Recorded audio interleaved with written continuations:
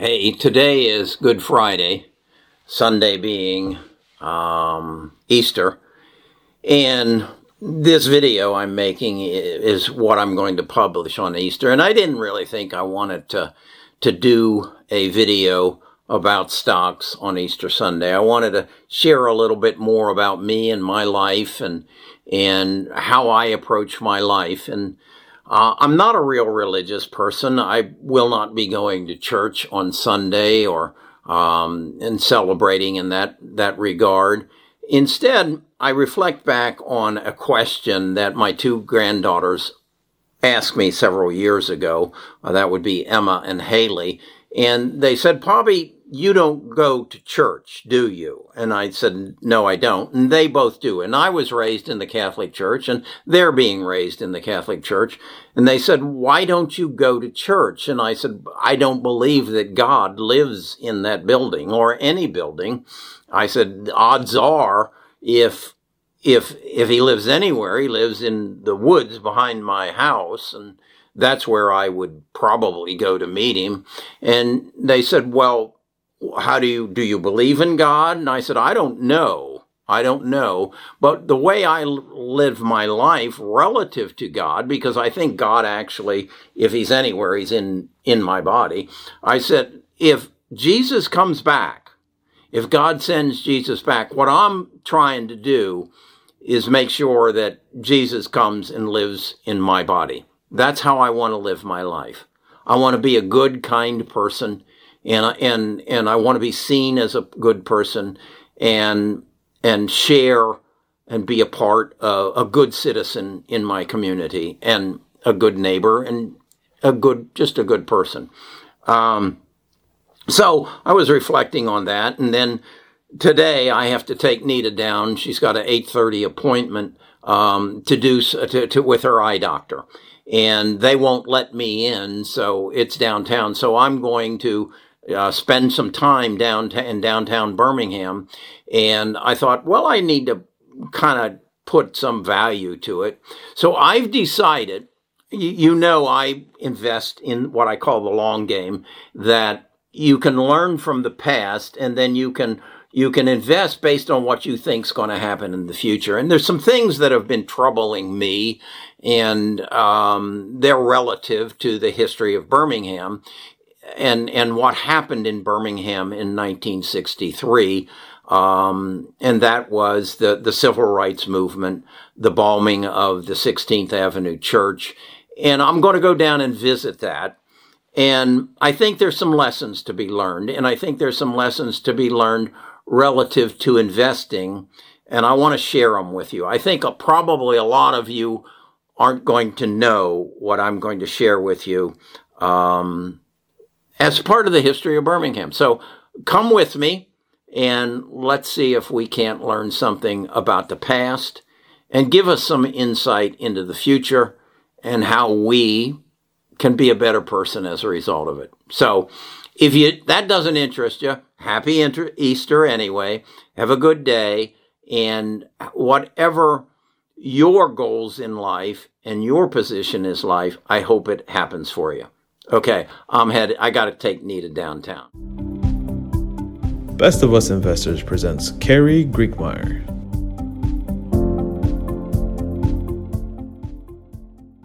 Okay, I'm here in Kelly Ingram Park. Kelly Ingram Park is kind of a memorial to the Civil Rights Movement that happened here in Birmingham. It started pretty much I guess it was May of 1963. At that point, I was a freshman in college, and I had little or no awareness of it. I was in my own world in Muncie, Indiana.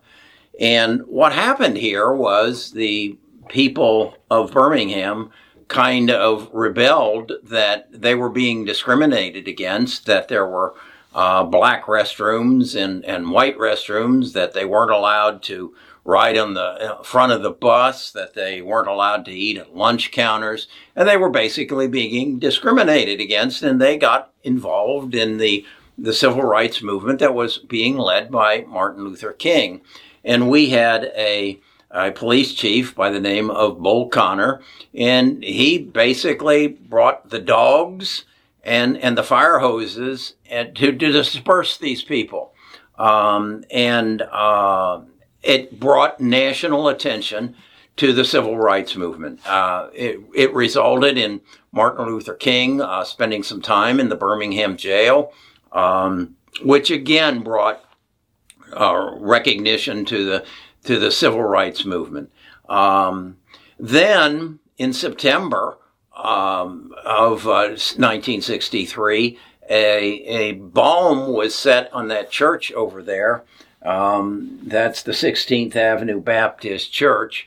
It is assumed it was set there at Saturday night on September, I believe, the 11th, and then it blew up at about 10:45, just before the 11 o'clock service, and it killed 4 young girls who were in the sanctuary getting ready to sing in the choir or participate in the services.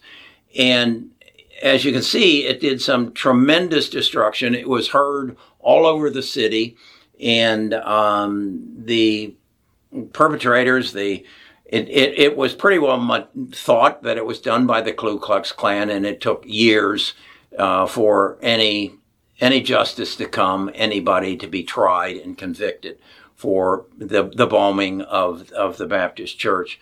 This whole thing is disturbing to me.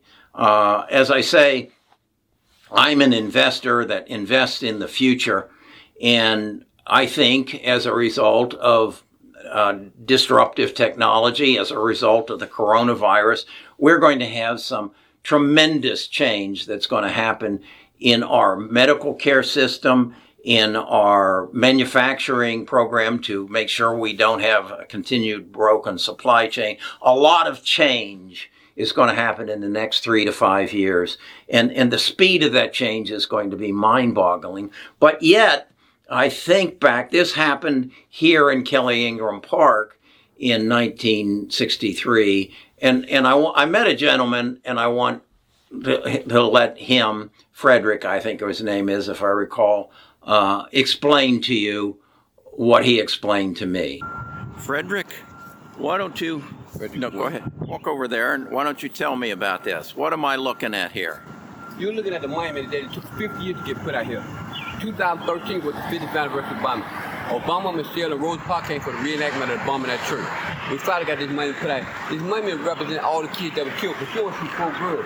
But the girl who stand up got 6 doves on hand, recognized 6 lives that was there. Because there were 6 kids killed, not 4.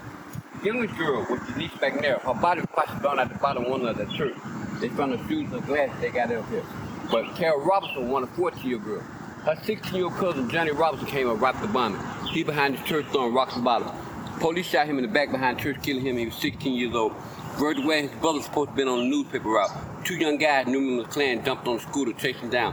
Virgil was on the handball. He was shot once in the chin, once in the chest, killing him. He was 14 years old. The judge gave those 2 boys 6-month probation and $125 fine because they were new members of the Klan. The judge was the Grand Poop out of the Ku Klux Klan. He later on became a Supreme Court justice. His name is Hugo L. Black. But Addie Mae Collins was one 14-year-old. Her sister Sarah was coming out the bathroom when the bomb went off. Shrapnel hit Sarah in the face. She's totally blind in one eye, but she's written 2 books about the civil rights movement. This is Sarah Collins. You can pull her up on your phone. Actually read one of her books. Okay. See if I don't somebody telling the truth. But there was 6 kids killed, not 4. These bricks in the sidewalk for a very important reason. Because when the kids used to march, they used to march red, yellow, brown, or white. We all the same in God's sight. Red, yeah. It used to be a milk or something. As I said, this whole thing in April the 4th, 2021, as I look back 58 years, I guess it is, what's changed? And I keep seeing an image that really disturbs me, and it's an image of Derek Chauvin with his leg, his knee, on George Floyd's neck for over 9 minutes. And what disturbs me so much about this is the fact that I was trained to do the same thing. I wasn't trained to kill African Americans, and I hope Derek wasn't really trained to kill African Americans. I was trained to kill Vietnamese. I took my basic training at Fort Dix, New Jersey, and I'll never forget the weeks I was trained to hit a Vietnamese in the face with the butt of my M14 magazine, and our M14 rifle. And as he went to the ground, I was trained to take my big army boot and stomp on his neck, and then drop my knee on his neck until he died. I was trained to do that. And I was trained to scream the words, "Kill!" as I did it.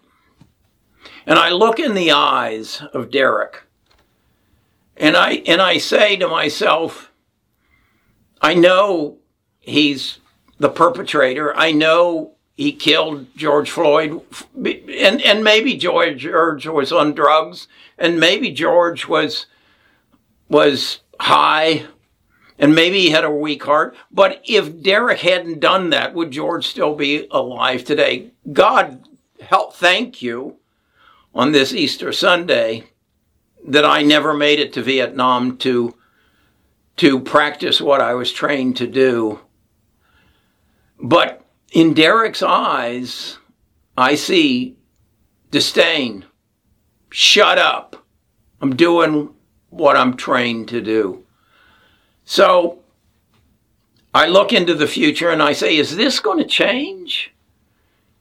Is this the turning point that is going to change this, or is this just aggravating it more? How does that relate to investing? I don't think it does. I can't find a connection.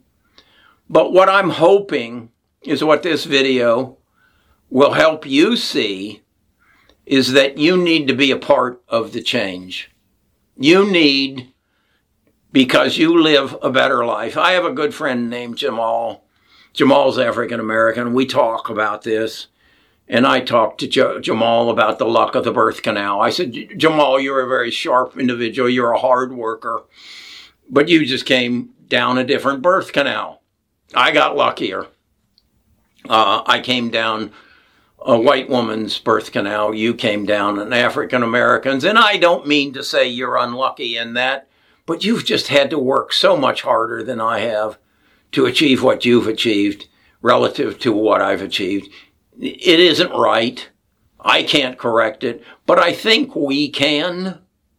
I think we can. And if this video upsets you and says, I'm going to unsubscribe, well, that's okay. But I needed to say this. I'm a lucky person because of who my mother was. I've had opportunities that other people haven't. If with my drive and ambition, I had ended up with someone's knee on my neck, the luck of the birth canal. Well, that's my Easter reflection. I hope it wasn't a downer for you. But that's what I thought about, how lucky I am, how unfortunate other people are.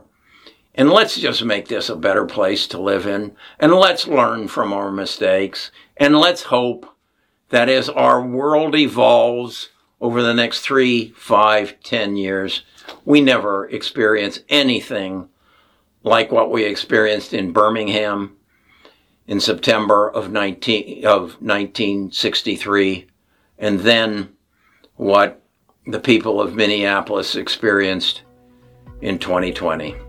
Let's hope this never happens again. Happy Easter. See you tomorrow.